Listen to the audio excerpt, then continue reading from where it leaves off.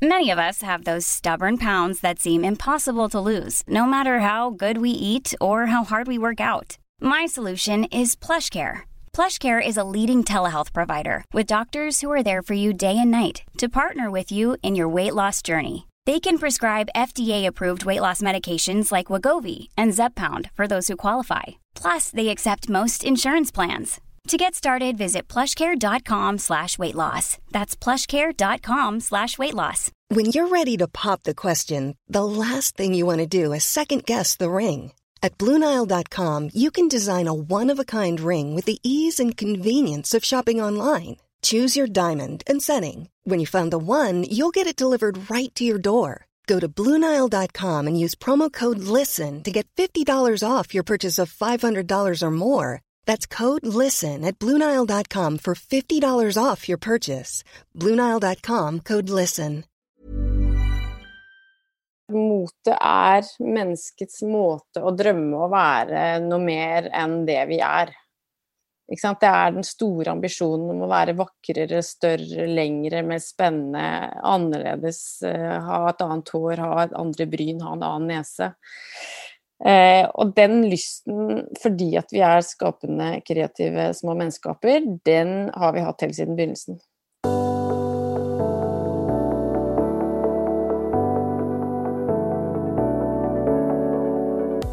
Der hørte du Ragnhild Brochmann. Jeg heter Sara Lossius, og temaer I episode 163 av Ingefær podcast altså skjønnhet, mote, trender og visuell kultur. Ragnhild Brochmann, hun kunst- og motekulturhistoriker, hun spaltist I Morgenbladet. Jeg anbefaler å lese spalten hennes Estetikeren hver uke. Og så mottok hun I fjor den høythengende Hestenesprisen som årets kulturjournalist og ble rost for hennes åpne, nysgjerrige og analytiske blikk. Jeg vil ha Ragnhild på Ingefær for å dele mer kunnskap om den visuelle kulturen vi lever I, og hva det har å si for hvordan vi tolker verden, og hvordan vi da har det med oss selv. Vi bruker for eksempel flere timer daglig på mobilen, og den jo visuell, så hvordan kan vi avkode og forstå det vi ser bedre? I samtalen med Ragnhild går vi også inn på mote. Vi snakker om at contouring, som Kim Kardashian var en av de som gjorde kjent, en maskulin måte å lage et feminint fjes på, og dermed ganske ekstremt. Vi snakker om iscenesette seg selv, og at hvis man har et bedre språk rundt det visuelle, så forstår man seg selv og samtiden bedre. Jeg digger Ragnhild. Jeg koser meg med spalten hennes I Morgenbladet hver uke, og jeg tror du kommer til å like denne episoden skikkelig godt. Og på torsdagens shot så får vi høre mer om Ragnhild sine ganske deilige morgenrutiner. Vi får boktips og tanker om hva som suksess for henne. Og husk, hvis du har lyst på litt ukentlig klem og pepp fra meg I din mailboks, sjekk ut saralossus.no/klem og pepp. Ragnhild sin Instagram-konto også verdt å følge, synes jeg, og link til alt det finner du I shownotes. Men nå, over til Ragnhild. God lytt.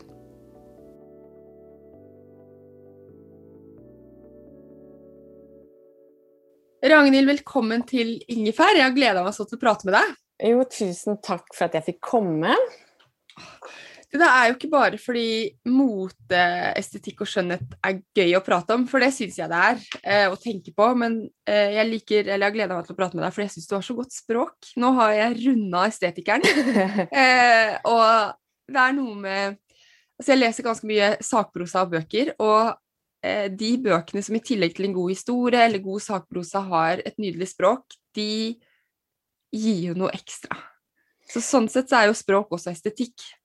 Ja, språk på alle måter estetikk, og det jo, jeg tenker sånn, jeg jo kjempeopptatt av å bruke språket for å sette både meg selv og andre fri, ikke sant? Det jo en frihet til å tørre å føle som du gjør, tenke som du gjør, og tro på at din måte å se det på, dine følelser, dine resonementer ikke bare legitime, men at det viktig å uttrykke de akkurat med de store ordene og alt det som tullete og det som voldsomt og det som skakt og det som gøy da, ikke sant? Altså, å skrive for meg og skrive til noen jo å ikke bare få andre til å se noe av det jeg ser og føle seg litt smartere, men også lykkeligere, ikke sant? Det å ha et sterkt forhold til eget språk jo en måte å vite at man eier sine egne referanser.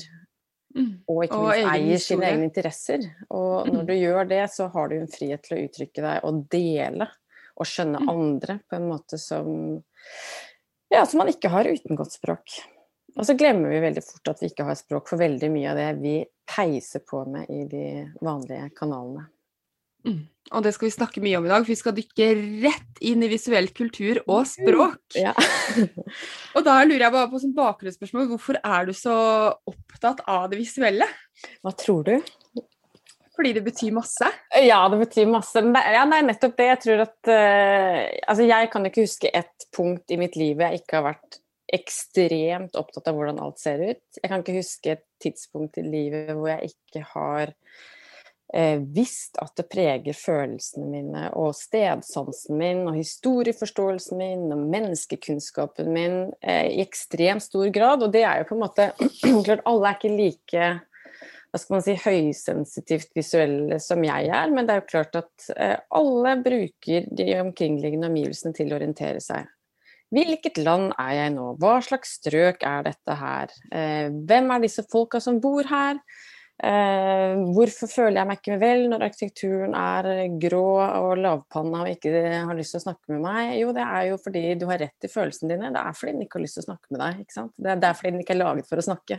Hvorfor er den ikke det? Ok, det er underliggende kapitalkrefter, ok, hva er greia med det? Og det skal vi vel snakke mer om etterpå, men jeg tror at alle har store følelser latent når det gjelder å bruke omgivelsen til å orientere oss og forstå hverandre og selv, og tiden vi lever ikke minst. Men så er det noe med at vi har jo i veldig liten grad et utdanningssystem som forteller at det du ser er en måte å lese verden på. Alt som ikke er verbalt, det er også ekstremt tettpakket med informasjon og historie og fortellinger og meninger og penger og alt det her. Men hvis ikke folk er ekstremt interessert, eller som jeg har gjort, vokst opp i en familie med kunst- og håndverkslærer og en lang rekke arkitekter baki her, og masse folk som har vært opptatt av dette, så er det jo ikke nødvendigvis sånn at du får det på skolen, eller at noen forteller deg at alt det du ser er sant. Her er mer språk, så du kan bli enda bedre på å lese det, og enda bedre til å snakke om det. Og Det er nettopp det som er, altså, det er så visuell kultur. Jeg bare tenker på hvor mye vi bruker på mobilen daglig. Og alt det er jo, ja, det er skremmende. Og jeg er opptatt av mobilen med tanke på hva bruker jeg tiden på skjerm versus jeg burde kanskje beveget meg mer eller snakket med folk face to face. Men jeg har ikke tenkt så stor grad på at alt det er visuelle inntrykk som bare er der uten at vi nødvendigvis snakker om det, tolker det, forstår det. Og der har du en viktig jobb å gjøre. Her gravde meg som en liten muldvarp for en egen her holder jeg på. Stikker hodet opp og sier se. Så graver jeg videre og finner et nytt tema og mener at eller jeg tenker sånn, altså vi har aldri levd i en tid hvor vi har forbrukt mer, hatt flere ting, sett flere bilder, tatt flere bilder. Tenker også at vi aldri har hatt relativt sett et dårligere språk for å snakke om at det er sånn vi oppfører oss, og hva det betyr. Og jeg tror alle som for eksempel sitter med Tinder, vil ofte gremme seg over, ikke sant? Her driver vi og tar bilder og ser på bilder hele tiden. Hvorfor? Da bruker jeg mest menn. Jeg tror mange jenter også sikkert ikke er noe flinke på det her, men mest menn. Hvorfor er det sånn at mange manneprofiler er så inn i granskauen kjedelig? Hvorfor bruker man for eksempel ikke hele jungelen av motebilder eller stjernebilder eller gamle plakater til å skjønne hva som er en interessant presentasjon av deg? Hvordan spiller man omgivelsene gode, seg selv interessant, iscenesetter? Hvorfor er ikke iscenesettelse et fag som bare alle skjønner nå? Jo, det er jo fordi at å få en telefon, å ha en innspillingsknapp, å ha en kamera-app er ikke det samme som at vi lærer å ta fine bilder. Det er ikke det samme som å vite hva selvpresentasjon er, på godt og vondt. På samme måte som folk stadig vekk blir overrasket over at ja, jeg hadde ikke trodd at bildene jeg hadde så lite på meg, jeg ville bli sett av så mange, eller jeg ble overrasket, ikke sant? Det er så mye overraskelser over at ting leses på en bestemt måte, da. Og at man for eksempel ikke bestemmer selv, og det betyr jo at det ligger 1000 tråder av kulturelle konnotasjoner som det heter, fellesassosiasjoner som folk bruker når de leser bildet av deg. Og derfor så kan du ikke stå bare sånn Og si jeg 43 år, lik meg, liksom. Fordi folk leser, ok, singel lenge, ensom, kan ikke snakke med damer, leser ikke kulturen, bryr seg ikke sant? Og så det jo avfeil. Og det her ligger i hele kulturen, da, den problematikken der, at vi snakker om TV-serier opp og ned og i mente, men det ikke så mange som går inn og sier, sjekk dette filmfotografiet, det helt rått, fordi sånn, og det derfor la oss si, en vanlig britisk TV-krim som Broadchurch så sabla god, liksom, ikke sant? Det mer sånn sterkt relasjonelt drama. Fy fader, så fæl krimhistorie, liksom. Så det noe med bare, jeg veldig opptatt av at vi skal bruke, for det første koble øynene på hjernen, husk på at det en veldig god kobling, og så koble hjernen ned til hjertet, og så skjønne at veldig mye av det vi føler vi av en grunn, og tro at det vi føler sant, og tro at det relevant å konvertere de følelsene til et språk som vi skal bruke når vi snakker med andre. Hvordan, jeg tenker på min egen Instagram-profil og merket at her ble jeg noe, jeg veldig glad i tekst, men jeg ikke så, altså jeg ikke så visuell, og jeg synes at det der med å, jeg synes ikke det det gøyeste, og så synes jeg det vanskelig, og det tenker jeg veldig mange som synes med meg, fordi når kulturen så visuell som den nå, så det jo ikke alle som som deg, som bare ser at vi burde ha noe der, og det blir fett, og jeg leser inn det, og mange 30-tallet kommer inn her, eller altså det jo vanskelig, synes jeg. Ja, men det kjempevanskelig, og jeg tenker at det veldig fint at du sier det, for jeg tror mange som ser din Instagram-profil vil bare tenke sånn, hun så fri, hun bare tar bilder hun. Og her trener hun, og her har hun snakket med noen kule folk, og det ser så lett ut. Det må være deilig å ha sånn lett forhold til Instagram, vil jeg tro at mange ser når de ser kontoen din. Og jeg tenker at ofte jo større stjerner du så tenker jeg synes ofte det, jo større stjerne du jo kjedeligere konto har du veldig ofte, og det betyr jo enten at du ikke har tid til å finne ut hvordan du skal være bekvem med det, og så bare legger du ut der sånn, møter kul dame, meg og Naomi Campbell, liksom. Og hun pen, og det sikkert du også som stjerne, liksom. Men det ikke så gøy å se på, og det produserer en kultur hvor vi bare ser det samme ved oss selv. Så jeg tenker sånn, og det et veldig interessant paradoks der også, for jeg har jo inntrykk av at jo mer strømlinjeformet Instagram-konto du har, for eksempel, og nå det sikkert mange som blir sinte på meg, og det her ikke ment som en kritikk, men det sier noe om hvordan algoritmer fungerer også. Jeg tror at hvis du har et hus, og dere bilder bare en leilighet, og sier jeg en interiør-influencer for eksempel, og bare har kopp, sofa, meg i huset mitt, så det lettere for mange å lese. Hvorfor det? Fordi det en historie. En person som har en interesse som ser sånn ut. Mens jeg tror at jo mer allsidig du jo flere ting du gjør, jo flere stilarter du har, med mindre greia at du vill og eklektisk og oransje den ene dagen og zebra den andre, liksom, så det vanskeligere for folk å lese, fordi man har lyst på en fortelling, fordi at det gjør deg som visuell leser trygg. Ja. Men jeg har lyst til å slå et slag for at folk legger ut flere bilder av seg selv, av det de synes spennende, som ikke passer inn i en formel som de ser at andre gjør. Ikke sant? Har du en leilighet, ikke bare ta bilder av den og den alltid fine kjøkkenbenken med de spennende plantene og de morsomme bukettene. Fortell heller om hva slags andre referanser du gira på nå. Eller ikke skjønner helt, eller nysgjerrig på. Ikke sant? Jeg tenker at vi låser oss veldig når vi inne på Instagram og liker det samme og får det samme, og får likes på det samme, ikke sant? Så genererer det jo mer av det som likt. Og det gjør at vi får et veldig innskrenket forhold, I stedet for å tenke sånn, shit, verden har faktisk ganske mange forskjellige uttrykk, og det ikke likt i et hjem i Sør-Afrika som det på Sørumsand, liksom. Så det bare noe med, vi ser det like, og det skaper en mye kjedelig verden enn den faktisk da, tror jeg. Og Instagram jo også et format, liksom. Ja, så følger man jo gjerne, altså jeg ser jo at min både Facebook-feed og Instagram-feed jo, jeg tenker sånn, oi, sånn verden. Og så det jo ikke sånn i det hele tatt, fordi det utrolig kuratert til meg. Men jeg tenker på en ting for magasinet D2 hadde en sak for en tid tilbake om hvordan ansiktene var blitt likere etter Instagram. Og det synes jeg var kjempeinteressant, det med, man har jo disse store stjernene, Kardashians og alt sånt der, som jeg ikke følger, men og disse Drømme. beautyfiltrene, Ja. som gjør det litt sånn større øyne, større lepper, Ja. og at det da skjønnhetsoperasjoner, og så blir man likere. Men det følger jo også et sånt, ikke sant? Det er jo også fordi at det idealet følger et skjønnhetsideal som følger en biologisk modell, da. Og her er det jo nevroforskere som har gått inn og sett sånn, ok, hva er det vi liker? Jo, i jenter, eller damer, så liker vi store øyne, liten søt nese, bred, fyldig munn. Hvorfor det? Jo, fordi at det tikker av kriterier som hun er ung nok til å få barn. Hun har et åpent, søtt fjes, ikke sant? Hun er varm. Hun er søt, ikke sant? Det er akkurat sånn, hele den japanske liksom, søthetskulturen er jo også bygd på store plysjdyr med enorme øyne og knappenese og ikke sant? Søt rutmunn.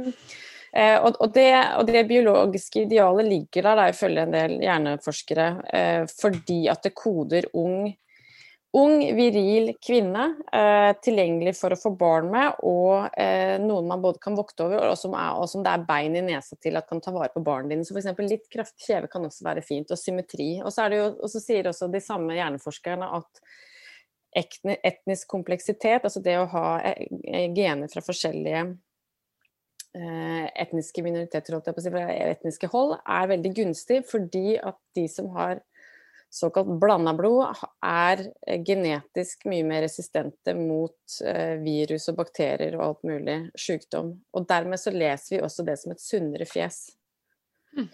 Og det er jo, ikke sant, hvis man sier bare sånn, å ja, da er det sant. Ok, da gjelder det å makse på den sannheten. Ja, men da gjør vi det. Og det som er så utrolig interessant, synes jeg, med Kim Kardashian, og som jeg har skrevet litt om også, det er jo at hun er jo fra naturens side utrolig nydelig. Og så opererer hun og sminker hun, eller botoxer kanskje det opererer opp, botoxer og sminker i en formel som er drag queen-sminke. Ikke sant? Så alt som er contouring kommer jo fra drag queen-miljøet, og er jo en måte å gjøre mannefjes feminine på. Så når en kvinne bruker en maskulin strategi for å bli enda mer feminin, så sier jo det på en måte noe om hvor ekstremt det er, da. Og det er lek, selvfølgelig, og jeg tenker sånn, vi skal aldri liksom dømme oss selv for å ha lyst til å se annerledes ut, og se mer spennende ut, og prøve å være naturlig, mens vi selvfølgelig bare, ikke sant, kjøre på et ideal som vi synes er interessant, men det er noe med bare å skjønne hvor idealene kommer fra, og hvorfor vi gjør som vi gjør. Og hva er en interessant ekstremitet å være RuPaul? Jo, men liksom, det kan man på en måte skjønne, ikke sant? Det er et rase-, kjønns-, generasjonsopprør på mange forskjellige plan, og det finnes jo en helt annen lek i det. Kim Kardashian, det er vanskelig å se at lek er en stor interesse for henne, da. Må man jo bare si. Mens det å cashe ut er en veldig stor interesse. Men hvordan kan jeg bli bedre i å lese det visuelle og ha språk for det? Og jeg tenker også, jeg er mamma til 3 jenter, hvordan kan jeg lære opp de til å snakke mer om det de ser på sånne Spotify-videoer og altså ymse, som jeg tenker som ymse ræl, men de må jo kunne avkode det og forstå det. Altså, hvordan gjør man det? Nei, da må du begynne med å lese Estetikeren på Morgenbladet, og så kan du... Ja, jeg vet det. Nei, jeg tror at da kan alle få min beste lek, som jeg har lekt siden jeg var bitte liten, og jeg tenker at barn er ikke minst kjempegode, fordi at de lærer jo verden ved å lese. Og de peker jo og er ublå og sier, se på han, peker, det var rart, liksom, herregud. Altså, de har jo et mye mer ufiltrert følelses- og responsregister, og det er liksom bare å stikke sugerøret rett ned og bare tenke på som ren, liksom, jomfruolje. Det er bra saker, det er et bra sted å være. Og så tenker jeg jo at leken er sånn, hva er det? Se på der, hva er det? Hvorfor ser det sånn ut? Hva skal vi tro at det betyr? For eksempel sånn, jeg var i Frognerparken en dag, og så var det en gjeng med sånne zumba-damer, med en sånn, apropos botox, en meget ungt utseende gammel zumba-lærerinne, så stod man, skapte glede midt i parken, og da var det en familie med 2 sønner, typisk sånn, ja, men en kulturelitefamilie på en måte, altså sånn. Med masse godt språk og begrepsapparat, og sønnene bare, herregud, mamma, se på det her da. Gud, så teit liksom. Og da sa moren sånn, du må tenke, det ikke bare teit, vet du. Liksom, prøv å tenke på, hvorfor tror du at de ute her? Hvorfor tror du at hun ser sånn ut? Hvorfor har de sånn musikk? Og da så jeg at han begynte å bli kul, ikke sant? Han var sånn 12, snart 13, han begynte å liksom kunne se liksom skuldre og bli sånn, ja, men jeg har jo allerede avskrevet, ikke kom og prøv meg, liksom. Men han var akkurat ung nok til å tenke sånn, ja, nei, jeg vet ikke, ja, men kanskje, og så det ut som de var på vei til å ha en morsom samtale, og så det jo nettopp det der med å være en god kulturleser, jo en evig, sånn fantastisk kaffemaskinkapital, da. Altså, hvis du den som kan si, akkurat sånn som i den TV-serien Ting som jeg lagde med kollegaen min Anita Reinton Utgård også, at hvis du kan forklare hva historien til Birkenstock-sandalen, hvorfor den stoppfull med våre ambivalente følelser overfor både kulturen og moten og hvem vi jo det fordi, kort fortalt kan man si over kaffemaskinen, sånn her. Og så tror jeg jo at alle oppskatter jo de menneskene som ser deg eller ser huset ditt, eller noe du prøver på, og ærlig prøver å gjengi det de ser. Så jeg tenker at folk kan jo bare bli mye modigere til å si sånn, wow, ikke bare har du kommet inn på boligmarkedet gratis, liksom, men oi, det var noen interessante vinduer, herregud, vis meg, liksom, hva dere valgt her? Det var jo gøy, det var uvanlig. Eller sånn, ja, det der gulvet, skal dere gjøre noe med det? For jeg ser jo sånn og sånn, i stedet for å bare si, å, så bra, flott, gratulerer, ferdig. Så det jo et eller annet med å gå inn alle ganger man synes man ser noe uten å tro at man fornærmer noen, men heller gir dem kred for å ha tatt et valg eller prøve på noen ting, da. Jeg tenker at jeg kan synes det litt skummelt, for jeg tenker at her har ikke jeg nok kunnskap, så jeg bare... Da jeg stille i stedet for, hvis du skjønner. Altså, i stedet for å kanskje bare være nysgjerrig og stille spørsmål. Jeg tror at folk har mye mer kunnskap enn det vi tror. Og jeg tror at folk må, akkurat sånn som i møte med kunst, ikke sant? Veldig mange veldig redde for samtidskunst, fordi at det føles som det kommer med en hemmelig kode, som ikke den samme som QR-koden du kan skanne for å lese litt om historien, liksom. Og da blir man veldig redd, og det ekkelt fordi det føles som et språk man ikke innvidd i, men som alle de smarte liksom kan. Og da tenker jeg noen ganger sånn, hvis du føler det sånn, da må du på en måte prøve, jeg tenker ofte sånn, for eksempel så gikk jeg på et kurs på Blindern, og da var det en jente i klassa som var en sann fryd for alle, for jeg tror alle som liksom, enten om du føler deg smart og redd for å være dum, eller føler deg på ordentlig dum, og redd for å virke dummere, så tror jeg at mange tenker sånn, det vits i at jeg sier noe? Blir det ikke bare til forkleinelse for alle, hvis jeg bare liksom. Og da gikk jeg i klasse med en, skal jeg si til deg, Therese heter hun, fantastisk dame, hvis du senere hører på Therese, her kommer skryt til deg. Hun var en sånn som, for det første var hun kjempesmart, så alt det der lå på plass, men hun var utrolig god til å si, vet du hva, dette her skjønner jeg ikke helt, men kan det kanskje handle om dette? Eller her, dette sikkert feil, men jeg har en referanse fra, hun kom fra Sverige. I Sverige det ofte sånn, ligner det som skjer i Norge litt på det her. Og det jo bare en sånn, du kan kjenne litt hvordan roen liksom brer seg ut i klasserommet, fordi en bare har lyst til å si, en åpenbart smart person sier, dette skjønner ikke jeg, men her et forslag. Og da blir jo alle så trygge. Og det en utrolig god inngang til å snakke sammen, fordi at alle vet jo på en måte at den smarteste den som skjønner hva man ikke skjønner. Men det rart hvor vanskelig det å huske på det. Tror jeg da. Og ikke minst så har jo de fleste en hovedinteresse, hvis du sier sånn, jeg oppfatter jo ofte i treningsmiljøet at vi snakker om dette på den måten. Det litt likt når man kommer til kultur, for eksempel? Og det synes jo alle topp, for da tenker man sånn, du trekker veksler. Ok, vi sammenligner her, liksom. Det gøy. Så jeg tror bare det noe med å skjønne at ikke vær redd for det du ikke kan. Husk at du smartest hvis du skjønner hva du ikke bare hva du ikke kan, men hva du har lyst til å lære. Og at det blir interessante diskusjoner uansett. Ja, og at du åpner opp for andres nysgjerrighet, at vi bare sier sånn, ja, gratulerer med ny sveis, så fin du ferdig. Det veldig morsomt når noen liksom sier, oi, tenker jeg da. Kan vi prate om klær?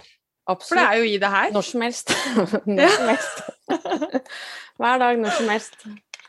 For jeg lurer på, hva mote egentlig? Det kanskje litt sånn teit spørsmål.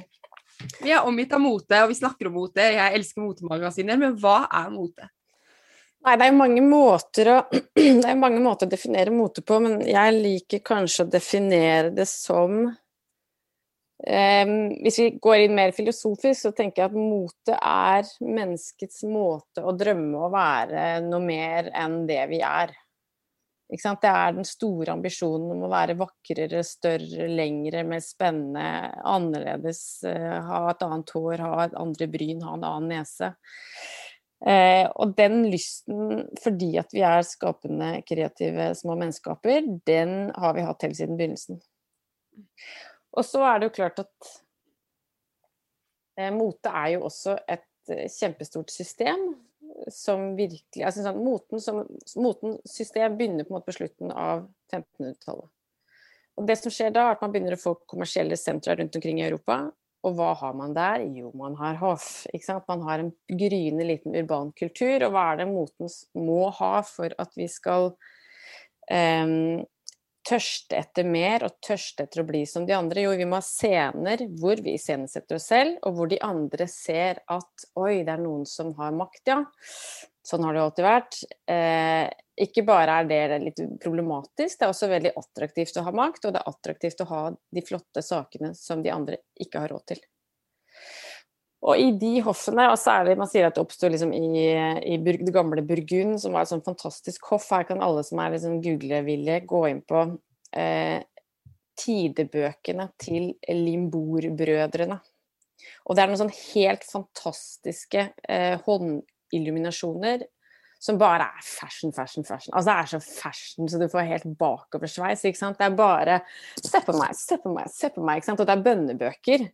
Men det mest mote, altså du verden så mye mote der, og det ikke sant, vidunderlig store kaftaner og keper og kapper og hodeplagg og ermer som subber I bakken og snabelsko og, ikke sant, en enorm glede over å få lov til å være moderne, som de jo selvfølgelig følte seg som, og overlegne og privilegerte og pene og kule, best.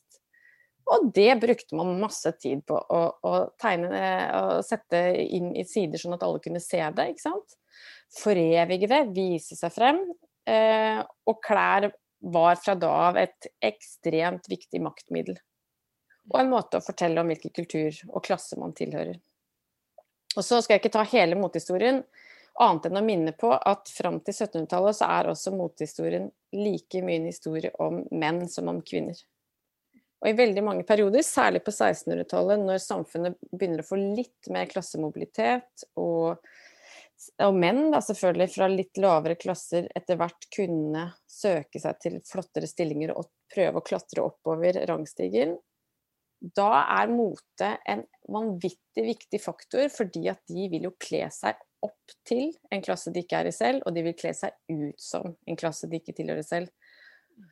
Så for den som tror at mote et kvinnefenomen, helt feil, og det kan vi heller snakke om etterpå hvorfor det likevel føles sånn. Og så det først på midten av 1800-tallet at moten blir til det systemet vi kjenner I dag, og da det kjente designere som har sine motehus og som jobber målrettet med markedsføring ut mot sine grupper, og som definerer haute couture-begrepet som den høye, ikke sant? Ansette mote- og skreddersømmen som du må ha en sånn og sånn ekstremt patentlig lang læring for å få lov til å praktisere. Og derav, ikke sant, at det så flott, at det så fornemt, at det så få som kunne ta del I det. Og så kom vi inn på 1900-tallet, og så blir det ball I hele systemet da, på mange måter.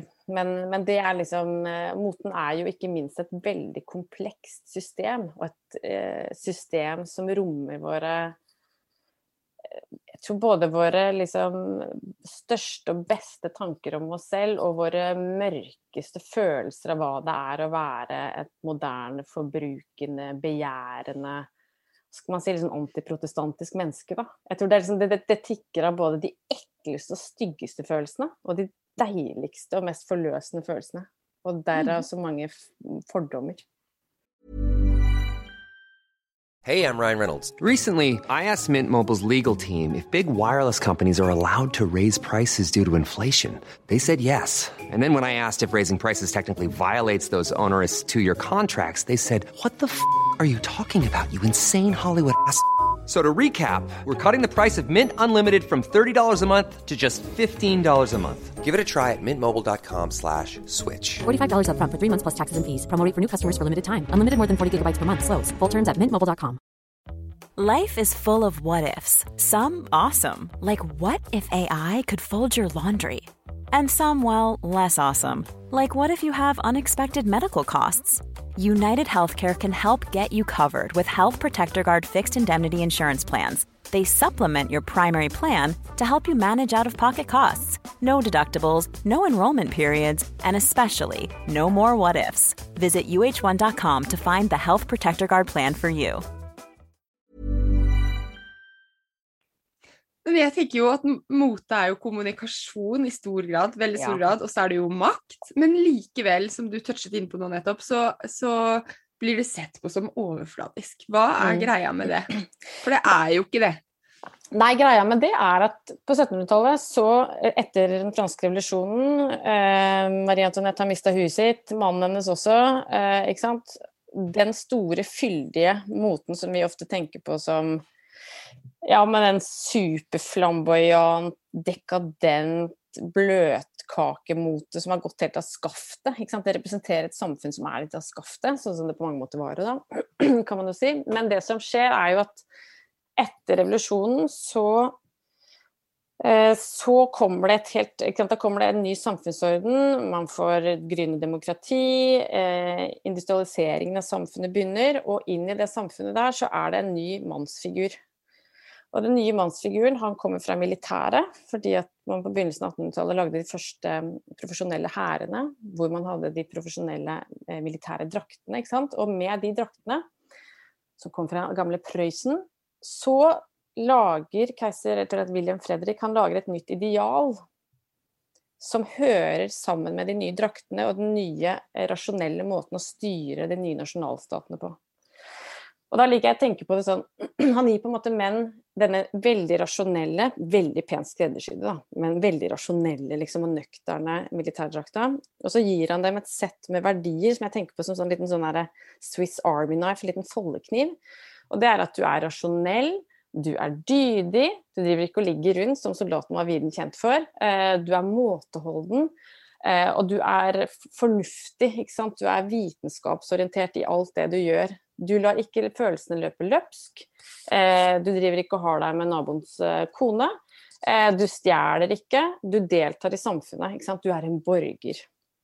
Ok, da får du den kniven sammen med uniform, og så putter du den liksom I brystlomma. Og ut av det så kommer det et mannsideal som, sammen med de nye mennene som både hadde land, altså der det England som liksom selve arnestedet. Det liksom landadelen, som ikke nødvendigvis var de aller rikeste, men de har både aksjer inn I den nye industrien, og de kjenner til det gamle klassesystemet, og disse her, Jane Austen-karene, ikke sant? Har de masse rosa silke og knebukser og parykker og sminke, sånn som de hadde på 1700-tallet? Nei, hvorfor ikke det? Jo, det fordi at nå har vitenskapen kommet for å bli, ikke sant? Og det nye rasjonelle mannsidealet har kommet for å bli. Og denne mannen her, han galopperer, ikke sant? Akkurat som Mr. Darcy, han galopperer bare han ser til businessen sin I byen, kjopp, kjopp, kjopp, av gårde. Og så skifter han bare liksom så vidt når han kommer hjem, så han har på seg på en måte den samme drakten hele tiden, og hva betyr det? Jo, så ikke de var skifte så fælt, liksom. Det damete greier, det kan du ikke gjøre, du bare Ikke sant? Maskulinitet og stil noe du bare har.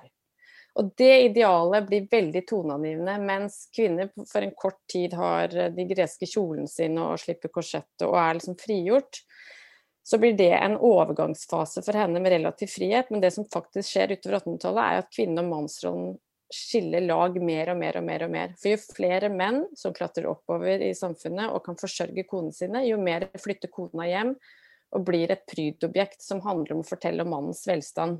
Eller sånn fortellingen. Og det jo grunnen til at man på slutten av 1800-tallet har et sånt samfunn som ikke sant, som man ofte beskriver som sånn Mannen har en høy flosshatt, det jo litt overdådig, men ellers han rett og svart og skikkelig som en skorstein. Og så står kona ved siden av og ser ut som en blonde paraply som du har kjøpt på Saks Fifth Avenue, liksom. Hun ser ut som $1 million, og han bare står der og pynter seg med henne. Og så det som så veldig farlig og skadelig som skjer nå, det at en norsk-amerikansk økonom og sosiolog som heter Torstein Veblen, som til og med kvinnesakskvinne, han sier: ok, damer, mennene kuer dere. Dere triumfkoner. Dere brukes som en slags juletre som mannen henger pynten sin på. Ok, hva betyr det? Moten knebler dere. Dere ufri. Og vi menn, ja, vi kunne også egentlig hatt mye enklere klær. I det hele tatt at moten skifter banalt, sier han. Vi burde finne en endelig løsning. Vi burde kanskje noe buksedresser, kanskje noe helt sånn nøkternt og noe likt. Så han både på lag med damene og sier at beklager damer, dere undertrykt. Det kjempedumt, og det dårlig for samfunnet, dårlig for samfunnsøkonomien, alt bare dritt. Og mennene dere undertrykker, dere, og det også dritt egentlig, men mest det dritt for damene. Og utover 1900-tallet så blir det på en måte en slags sannhet, og det som så utrolig dumt at det overkjører både forståelsen av at mannedrakta, altså dressen, som blir den nye normen utover 1800- og 1900-tallet, det noe av det mest avanserte skreddertekniske plagget som noen gang har vært laget. Det superhåndverksintensivt, det handler masse om å vise frem det nye kroppsidealet som også kom fra det militære, ikke sant? Det jakker som laget sånn at det tykkere filt over, sånn at brystet ditt blir stort og bulende. Det tynnere neder, sånn at du ikke blir tjukk på magen. Og det laget sånn at skulderen din brekkes bakover, fordi at du skal være flott. Buksene også, ikke sant? De hadde sånn strikk rundt foten. Hvorfor det? Jo, for da sitter jo stoffet så pent nedover de veltrente låra dine, ikke sant? Og det jo en grunn til, jeg synes det så vakkert som, for den som har sett, uansett om det har sett Stolt og fordom serien eller filmen, spiller ikke så stor rolle, men ikke sant? Det går jo helt for jentene, søstrene Bennett, når de militære kommer inn i byen. Det jo fordi de så sabla kjekke. Og fordi du ser kroppen deres, og låra deres, og de nydelige kjakene deres som sitter perfekt i halsbindet, ikke sant? Det bare, det laget for å være... helt med nå, liksom. Det laget for å være smasken, så det til og med, og det var laget for å være en liksom, hva skal man si, sånn erotisk vervekampanje også for unge menn, ikke sant? For når unge menn, det masse sånn øyenvitner fra den tiden. Jeg så Napoleons hær ri forbi da, liksom.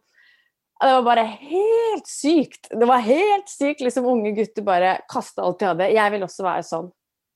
Jeg vil også være med, liksom. Men hele den historien om maskulin velstand, og at det også handler om at menn har uttrykt seg med fordel, den historien har vært kraftig underkommunisert, mens historien om at mote rasjonell eller urasjonelt, feminint, trivielt, teit, uviktig, den har blitt super og overkommunisert, ikke minst fordi at når vi får et moderne forbrukersamfunn, så det veldig lett å si at ja, men blonde trenger vi ikke.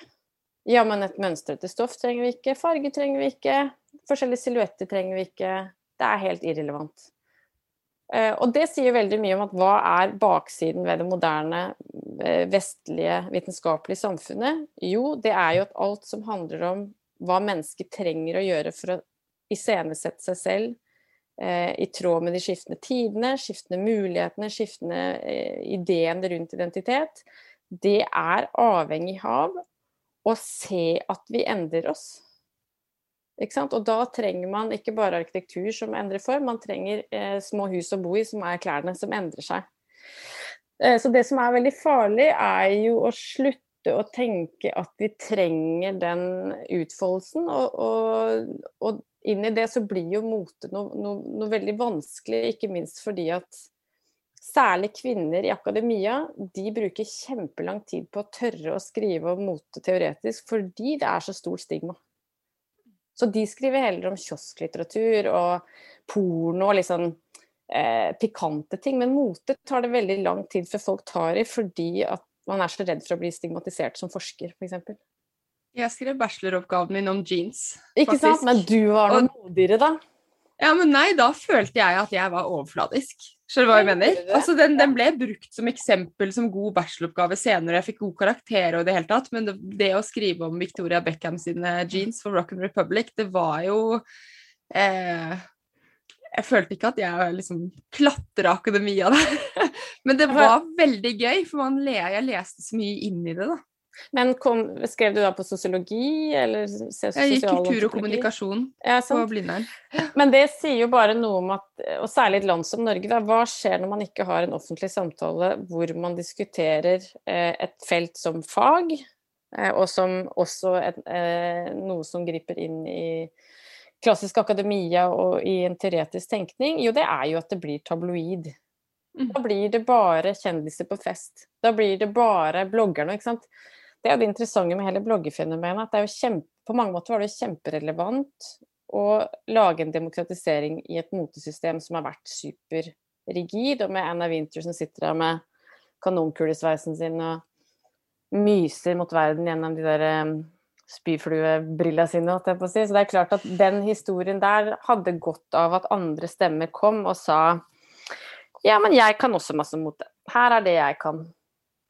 Men det som skjedde etter hvert var jo at det ble færre og færre som skrev faglig og referanserikt, for å si det sånn, og flere som bare viser bilder av seg selv.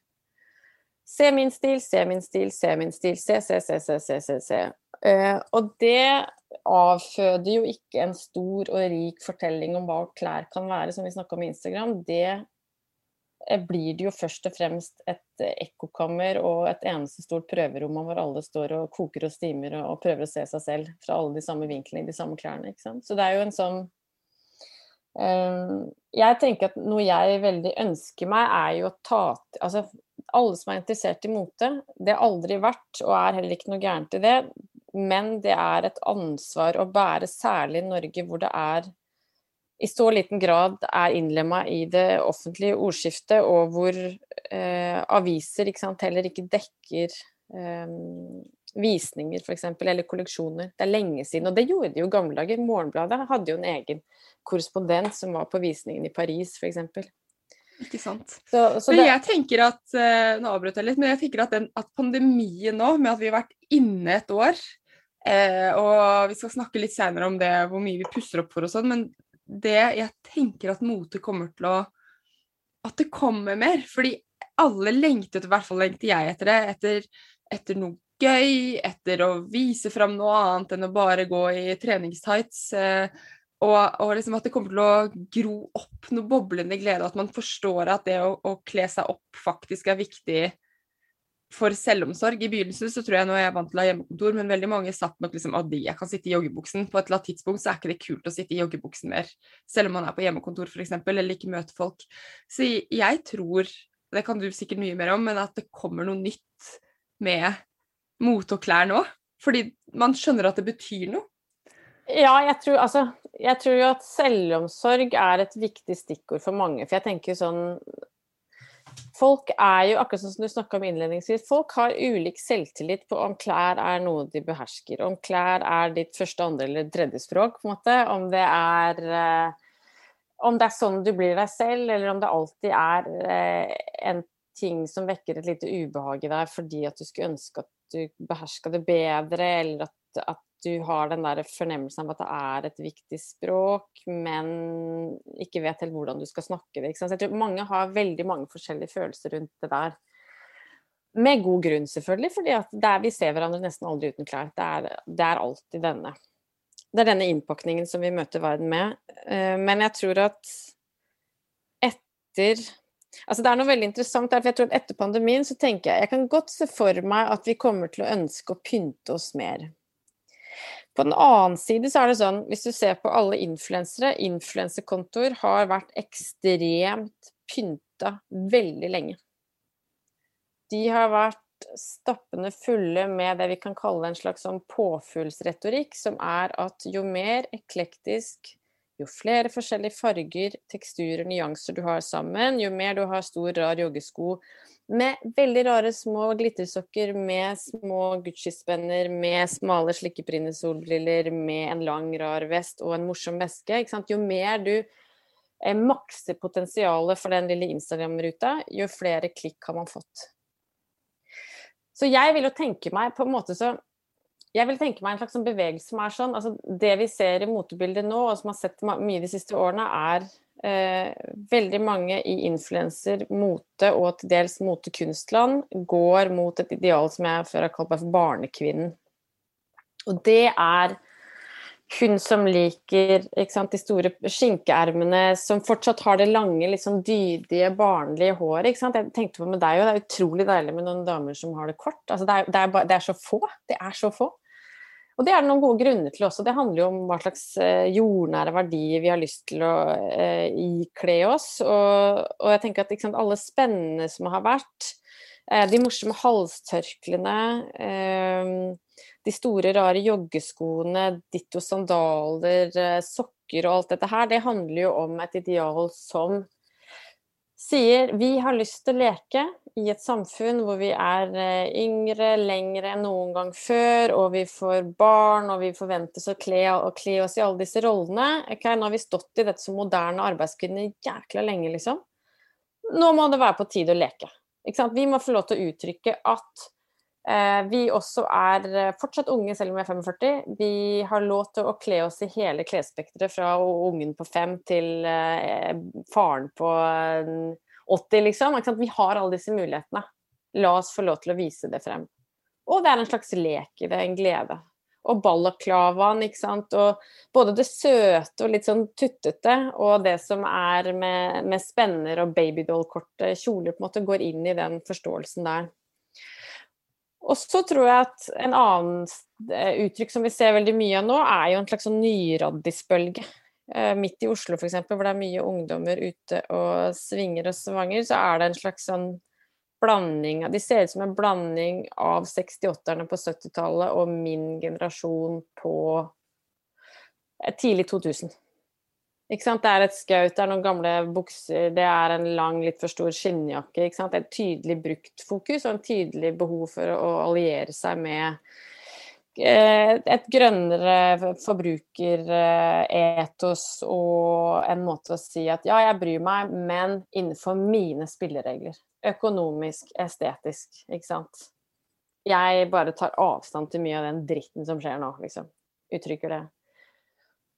Og så tenker jeg at for folk flest, liksom, for der har vi på en måte to sånne, ikke sant? De kule mote-influencer-kunstdriverne på den ene siden, som liksom litt i barnekvinneland, og så har vi nyraddisen på den andre siden. Og det jeg håper på midten, for vanlige folk, det jo bare at man skal gå i seg selv og i sitt eget klesskap og skjønne at hvis jeg skal bli en mer glad, flink, gjennomtenkt forbruker, så må jeg sette meg ned og finne ut av hva jeg liker selv.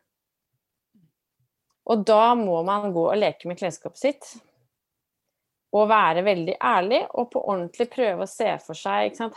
Disse silhuettene har jeg alltid likt, hvorfor har jeg det? Disse buksene har jeg aldri likt, hvorfor har jeg ikke det? Det på ordentlig en farge jeg synes jeg kler helt fantastisk godt, og jeg synes jeg stadig vekk har for få skjorter, for eksempel. Ja, men skal ikke jeg bare ha en ny skjorte da, i rosa, fordi at jeg egentlig alltid har savnet det, eller ikke jeg veldig pen i sitrongult? Jo, jeg synes faktisk det. Da det sant for meg. Så det noe med at jeg tror at det liksom, hvis ut av det så bør det i prinsipp ikke komme en juba-luba, herlig, fantastisk stil, det bør komme mange forskjellige. Og bare da nærmer vi oss det vi sier at vi så opptatt av, å være såkalt individualistiske, ikke sant? Men det vi jo aldri, for vi går og kikker og speiler hele tiden. Men det liksom mitt ønske, at man skal skjønne at svart bukse og hvit skjorte ikke klassikere, hvis det ikke det for deg. Da det bare å gi det bort. Så rett og slett finne ut hva man liker, men jeg tenker også hva man ønsker å signalisere ut da. Du hadde, sånn apropos, vi tar jo på Zoom, og du hadde du skrev om hvordan man bør se ut på Zoom. Jeg føler at jeg nailet det, for jeg har grønn plante bak meg, bilde, bokhylle, og noen blomster der, og så jeg en ensfarvet, men jeg var helt ærlig. Så på jeg prøver å skifte klær for alle intervjuer jeg har siden jeg filmer opp, og når jeg brukte opp college-genserne mine, jeg bruker ikke svart så på skjerm, fordi jeg ser mer rynket ut, og jeg har bykket 40, og altså, svart ikke, med mindre jeg skikkelig brun, så ikke svart min farve. Nei. Ja, men uansett så og svart mange ting da. Altså jeg tenker sånn, jeg har også ofte på meg Det samme når jeg ute og gjør en gig, for å si det sånn. Og det fordi at noen farger og noen kombinasjoner ikke bare ekstra fine, men kommuniserer ekstra tydelig hvem jeg synes at jeg når jeg skal møte noen jeg ikke kjenner, ikke sant? Så jeg tenker sånn, de som nå, apropos hvordan man driver og stuller og steller på Instagram, så vil jo folk, når de blar seg bakover, tenke sånn, jeg synes du har den rosa skjorta ganske ofte egentlig, med den der røde Pinocchio-vesten. Og det helt sant, det har jeg, og det jo fordi at dette her på ordentlig det villeste plaggen jeg har, og jeg synes det en helt herlig, det en veldig herlig og ærlig fortelling om hvordan jeg nærmer meg klær. Og det ikke fordi jeg alltid skal snakke om det, men det jo fordi at jeg tenker jo at folk umiddelbart tenker, ikke den veldig rar? Eller jeg skjønner ikke greia, og det jo veldig bra hvis du som ser eller hører på tenker det. Eller til og med, jeg synes egentlig var ganske stygg, Ragnhild. Det ville jeg aldri ha funnet på, og det også bra. Men ikke sant, jeg føler meg jo så utrolig fri i den, og samtidig da jeg kjøpte den, så tenkte jeg at det faktisk, selv i min lange ville kleskarriere, noe av det rareste jeg har tatt med meg fra Fretex. Og desto større glede over at jeg synes den funker til alt. Ikke sant? Og jeg har den også på meg for å si at hvit skjorte eller svart vest behøver ikke å være en klassiker. Dette her faktisk min klassiker. Og det en slags, det det samme som å ha en treningstight som bare, du ser bra ut, du føler deg rask, du ser rask ut. Andre sier det, og du får fine lår, liksom. Det her liksom som et slags bra treningstights, da. Og så det jo bra å ikke bare ha det, altså hvis jeg skulle gått gjennom min livsramfeed også, så tror jeg man ser det samme veldig mye, og det fordi jeg har ikke fått stort klesskap, og det jo kjempebra. Det digger jeg litt. Jeg liker at det ikke så stort, det.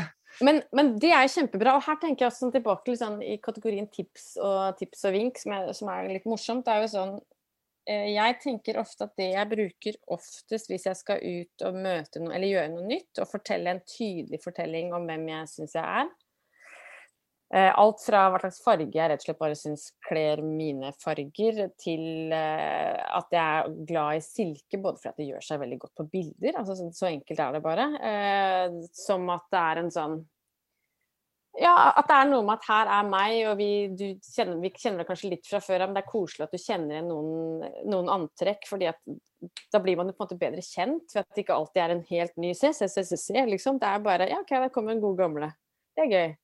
Og da tenker jeg sånn, jeg bruker ofte de plaggene jeg har med meg på ferie, også inn i den der ut på tur og holde noen foredrag eller møte nye folk. Og den der feriekofferten et ganske ærlig speil over hva du faktisk liker, fordi det den der kjolen som både bekvem, og så ser du jo bare så pen ut, om du skal si det selv, ikke sant? Og det der ullsjalet, ok, norsk sommer kald, ja, det passer alltid. Bare putt det oppi, liksom. Og et sånn lite silkeskjerf, ja, det helt ut, jeg fikk et silkeskjerf som jeg nå i det siste har brukt utrolig mye. Men jeg fikk av en venninne, og da tenker jeg sånn, du verden. Rosa og gult opp i fjeset, herregud, liksom, det nesten som å få en sånn der LED-lampe opp i fjeset, liksom. Ok, det var interessant, det ville jeg ikke komme på selv, det var gøy. Så det noe med liksom bare hver gang du får en sånn liten aha-opplevelse, skriv det ned, liksom, ta det med i dine garderobeskapsnotater, fordi at hvis du får den følelsen hver gang du tar på deg noe, så det sant. Og så kan det jo godt skifte gjennom 10 år, men det min erfaring i hvert fall at man ganske fast ved noen grunnformularer da, i garderoben, om det at du liker best høye bukseliv, eller at du liker ved i stedet for rund hals, ikke sant, de tingene der. Hold fast ved det. Ikke kast opp alle kortene og si, jeg vet ikke. Tenk at du vet mer enn du tror. Og så tenker jeg at man kanskje kan utfordre seg selv litt, eller jo, jeg kan det, fordi jeg bodde i London et år, og da jeg kom hjem hit med jevne mellomrom, så var jeg på Mono, og jeg synes alle kledde seg nedpå, og det var så kjedelig, mens i London så dollet jeg meg opp bare for en liten drink på en torsdag, høye heller og korte skjørt og i det hele tatt. Og nå så har jeg blitt sånn selv. Altså nå det kort, praktisk hår, jeg synes det kult da, men nå hvis jeg tar på meg korte skjørt og høye heller, så føler jeg meg nesten litt ubekvem, at jeg liksom for mye, syns for mye. Så der tenker jeg at jeg skal utfordre meg litt når Oslo åpner igjen, og jeg skal ut og drikke drinks. Drink drinks. Ja, det synes jeg absolutt at du skal, og det er jo bare noe å kjenne på, sånn, hvorfor synes du det er litt ubekvemt? Jo, det er jo også fordi at influensere liksom fortroppen veldig lenge har gått ned fra de høye skolene sine og inn i de komfortable joggeskoene. Ikke sant? Så du speiler jo bare kulturen, og det er aldri noe feil med å følge trend, selv om du egentlig har lyst på noe annet på den måten at det er ikke sikkert at du alltid er modigere. Det er ikke sikkert at du har lyst til at andre skal se på deg, og det er helt greit. Men når du kjenner at sevja stiger, ikke sant? Når våren kommer, og jeg kan være sånn, for eksempel, jeg kan godt finne på å gå inne med høye hæler bare fordi jeg synes det er morsomt. Altså jeg bare går og leker litt. Det er fint å se ned på foten min og synes den blir smal og, ikke sant? Altså det er noe med, ikke sant? Det handler om å glede seg selv, og ikke sant? Da har jeg en annen idé om at ja, sånn kunne jeg vært, hadde jeg jobbet i sånn her corporate-system i London, da ville jeg kanskje vært sånn på 80-tallet, det er morsomt. Ikke sant? Så det er jo noe med, jeg har veldig tro på at den der, eller selvfølgelig, alle er ikke sånn som meg og synes at iscenesettelse er en veldig privat. Jeg koser meg veldig med det i det offentlige fordi at det er min egen lek, ikke sant? Jeg gjør ikke det for å si se. Jeg gjør det fordi jeg tenker sånn, gøy! Oi, nå føler jeg, dette er meg liksom, det er morsomt. Så det er jo noe med å bare prøve å forankre sin egen selvfølelse. Og så tenker jeg at den behøver ikke å komme med en gang, og det kan godt være at du leker noen runder og tar på deg de høye skoene som jeg har sagt, og at du ikke føler noen ting. Og det er jo helt fint, men det er jo et eller annet med at hvis du skal tørre noe annet, eller kjenner at du lengter etter en sånn, bare et sånn piff, ikke sant? Fordi at vi har jo satt det der likhetstegn mellom indre og ytre, og da blir det jo sånn at når vi skal bli nye, så kjøper vi jo veldig gjerne noe nytt. Og det er jo sånn forbrukereto som alle må bare roe ned på, og da gjelder det jo å skjønne hva man allerede har, og hvordan man kan sette det i spill. Og det krever jo bare enten mye interesse eller litt tid, rett og slett. Så da må man jage barn på dør, og så ha en lekekveld alene, og ta ned blendgardinene, og slå seg litt. Ta noen bilder og sende venner, sånn som det er nå om dagen. Funker denne? Det gjør jeg det man ikke må gjøre, man tar bilder selv, og se på det selv. Ja. Ja, men det er sant. Det er min venninne Silje, nå får du ikke mer meldinger. Tusen takk, Ragnhild. Tusen takk for meg. Der har du hørt en episode med fantastiske Ragnhild Brochmann, kunst- og motekulturhistoriker og spaltist i Morgenbladet. Husk torsdagens shot, og inntil vi høres igjen, ta vare på deg selv og de du er glad i. Jeg sier det hver gang, fordi det er viktig. Ha det!